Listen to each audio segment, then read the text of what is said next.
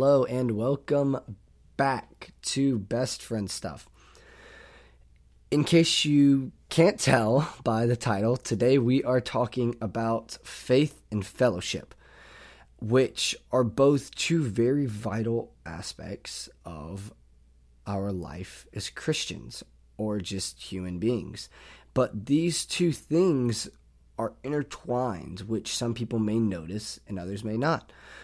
And so I have 6 points that I'm going to go over about faith and fellowship, why they're important, with biblical scripture or just quotes by great Christian people that support these claims. And just to start things off, we're going to start off with faith and we're going to transition into fellowship. So my first point is how faith starts when we are found faithful. And to put that in other words, it's trusting fully in things we can't explicitly prove. And a very great example of this is a quote by Charles Stanley. Oftentimes, God demonstrates his faithfulness in adversity by providing for us what we need to survive. He does not change our painful circumstances. He sustains us through them. And that may not look like it's directly connected to faith. But the thing is, our faith is believing in things we cannot see. We can't see God, but we can see the works he provides in our everyday life. And then there's another great quote by Martin Luther, which goes great with it, where faith is a living and unshakable confidence, a belief in God so assured that a man would die 1,000 deaths for its sake. Then we have biblical scripture that backs up faith. John 11, verse 25, whoever believes in me, though he die, yet shall... I am the resurrection and the life. Whoever believes in me, though he die, yet shall he live. And that's not the only biblical evidence of that. Like even in Hebrews, which is one of my favorite books because I love the Gospels in the Bible, they have great biblical evidence of ways we are called to live as Christians. And in Hebrews 11, verse 1 through 3, it says, "Now faith is the assurance of things hoped for, the conviction of things not seen. For by it the people of old received their commendation. By faith we understand that the universe was created by the word of God, so that what is not seen was made out of things that are visible." The second point, which is going to be a lot heavier, a lot deeper, is in an age where we trust the internet, social media, technology, our community, the news, worldly resources, more than we trust in God, we want to know the facts. We don't like going into situations where we don't know what's going to happen. A great example of this, not even biblical, not even a quote, just a worldly example, is if you're in high school or if you're in college or if you're a doctor, you can see it in different aspects of your life. If you're in high school or college, that thing where we want to know what's happening. If we know one of our classmates already had that class earlier in the day, we go out and we ask, hey, what do you talk about in class today? Hey, do we take notes today? Is today's class hard? Is today's class easy? Because we mentally want to be prepared for what we're about to step into. Say you're a doctor. You want to know what surgery you're doing before you step in the operating room because you want to be prepared for what's going to happen. But a part of faith is not being able to know what is going to happen at all times. However, we can have this preparation biblically. We can use the Bible to show us how we're called to act as Christians. And even though there's not going to be specific answers to each situation, we are given biblical examples of how to live as Christians, which we can then use, just like I was talking about last episode, as guidelines through our life.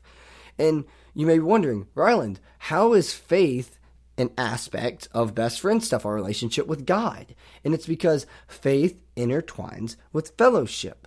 And just off of that second point, we even have it backed up in John chapter 20, verse 29. Where it says, "Have you believed because you have seen me? Blessed are those who have not seen and yet have believed." And the thing is, just like what I was just saying about, we can't plan it because God is the plan. That is the third point of this. We cannot plan it because God is the plan. And the thing is, if we stay in our faith, we will be found. But at the same time, as Christians with fellowship, we're called to go out and walk with others. Because faith is a thing we wake up with, and we can give it away. We be a light to the world, just like we talked about last episode. And without faith, we cannot live, because our life may be connected to where we should be, not where we want to be.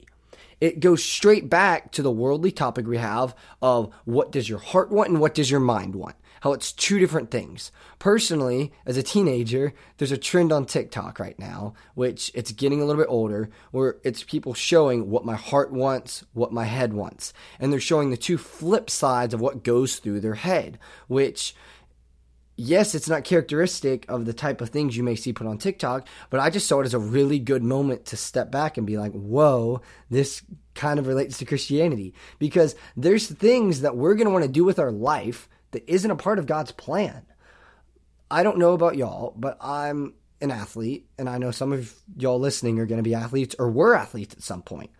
And there's always that younger kid's thought as a little boy where when I grow up, I want to be a professional soccer player. When I grow up, I want to play in the NFL. When I grow up, I want to play in the NBA. When I grow up, I want to be a DJ. There's all these thoughts we have in our mind from a young age on when I grow up, I want to do this. But the thing is, we don't decide it. God does. And we don't have to change to find our people. Through faith in God, they will appear. Just like I talked about for my personal testimony, your right people to surround yourself with will be found through your faith. And that'll be a topic we get in later about our audience and approval and view of other people. That's a point for a different time. But through our faith in God, we can then find this fellowship and create these relationships with people. So to go back to the points, got a little sidetracked, off of how we can't plan it because God is the plan, how God has the plan for us. In Jeremiah chapter 9, verse 11 through 13, it states, "For I know the plans I have for you, declares the Lord, plans for welfare and not evil, to give you a future and a hope. Then you will call upon me and come and pray to me, and I will hear you. You will seek me and find me. When you seek me with all your heart, I will be found by you, declares the Lord, and I will restore your fortunes and gather you from all the nations and all the places." That right there, another perfect example of how biblically all these pieces, all these nuggets of wisdom are just there. If you go to the Word and you look, it's there. It's right for us to see. And now that we've gone into a little bit about what faith is, and how it's the belief in things we can't see. It's following God. It's believing in Him. Even though we've never seen Him, we've just heard the stories of Him. How we're in a modern age where we often trust Google more than we trust God, causing us to struggle believing in things we cannot see, and the struggle in letting God's plan be the guide for our life while we have faith in it and believe in Him, rather than us controlling what happens with our life. There is still the belief of free will, where we will do things, we will sin, we will do things that completely disappoints God, where we're doing shameful things, we're being wrong, we're wronging Him in what we do. But at the same time, ultimately, God has a layout of where we're going to be and where we're going to go in our life. And we need to use our faith to make the best out of those opportunities. Use our belief in God to strengthen it. And then this faith is directly intertwined with fellowship. And just a little bit of just history deep dive. Fellowship is derived from the Greek word koinonia. And this word means to hold something in common, which this leads into the fourth point about how our fellowship produces a mutual cooperation in God's worship, work, and will being done on earth. And I don't know about your points in life, but in the Presbyterian Church, we do something called catechisms. And catechisms are basic statements of our faith. And then other churches also have those pieces of faith they use, and one of them is the Lord's Prayer. People say it before sporting events. I say it before every football game and every soccer game with my team. And it's, Our Father who art in heaven, hallowed be thy name. Thy kingdom come, thy will be done on earth as it is in heaven. Give us this day our daily bread, and forgive us our trespasses as we have been trespassed. As for those who have trespassed against us. And then it's not in temptation, but deliver us from evil. For thine is the kingdom, the power, and the glory forever and ever. And so that verse is just a basic statement of our faith and our belief in God. But then there's also the other prayers that talks about his will being done on earth. Just like in the prayers that we're taught from a young age or taught growing up in church. And once again, this is backed up in Scripture. Philippians 2, verse 1 through 2. So if there is any encouragement in Christ, any comfort from love, any participation in the Spirit, any affection and sympathy, complete my joy by being of the same mind, having the same love, being in full accord and of one mind. Do nothing from selfish ambition or conceit, but in humility. Count others more significant than yourself. Let each of you look not only to his own interests, but also to the interests of others.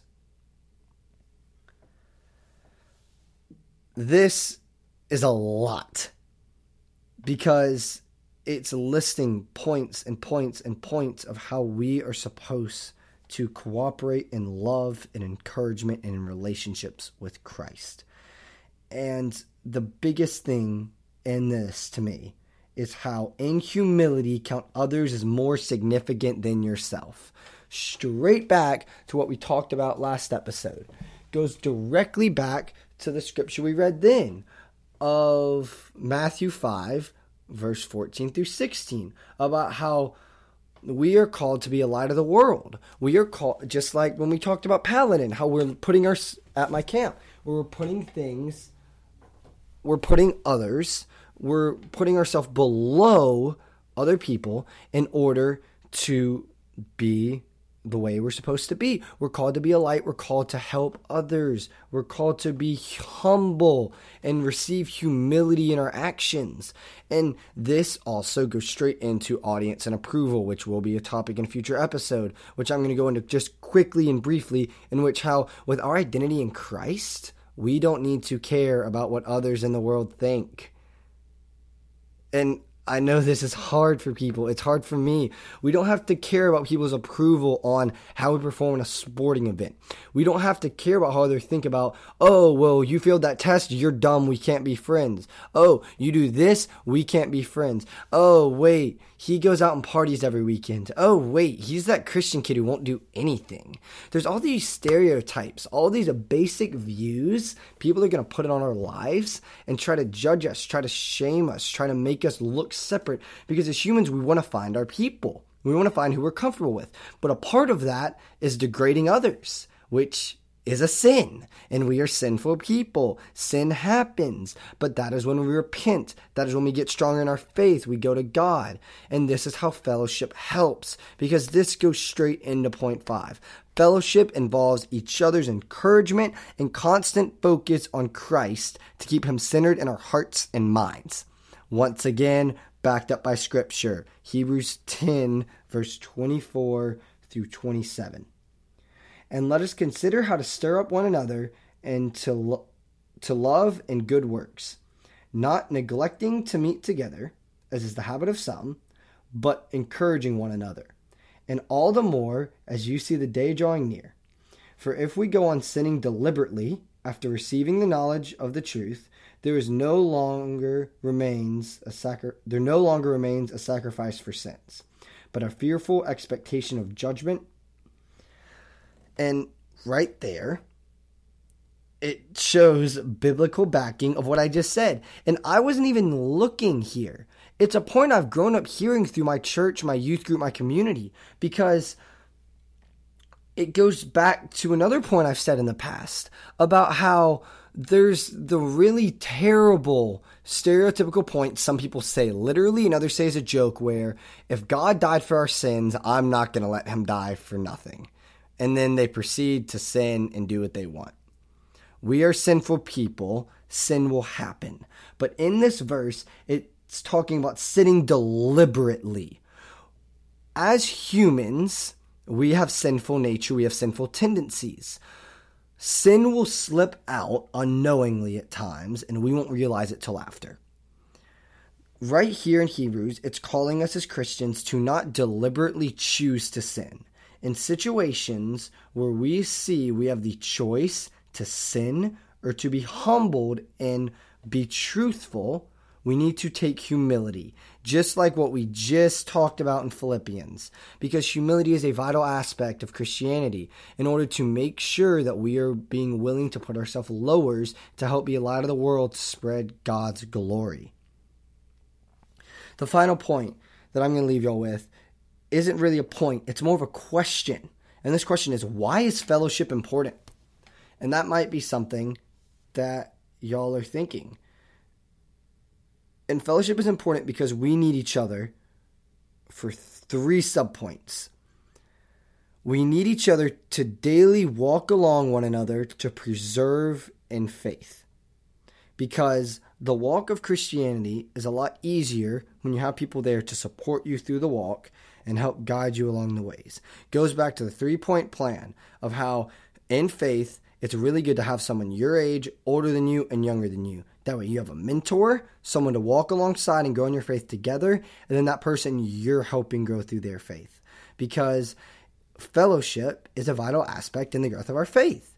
Which, in the second point, we need each other to represent the love of Christ as a body of believers, which is another point that I've grown up with in the church. It's another Presbyterian ideology I've grown up with.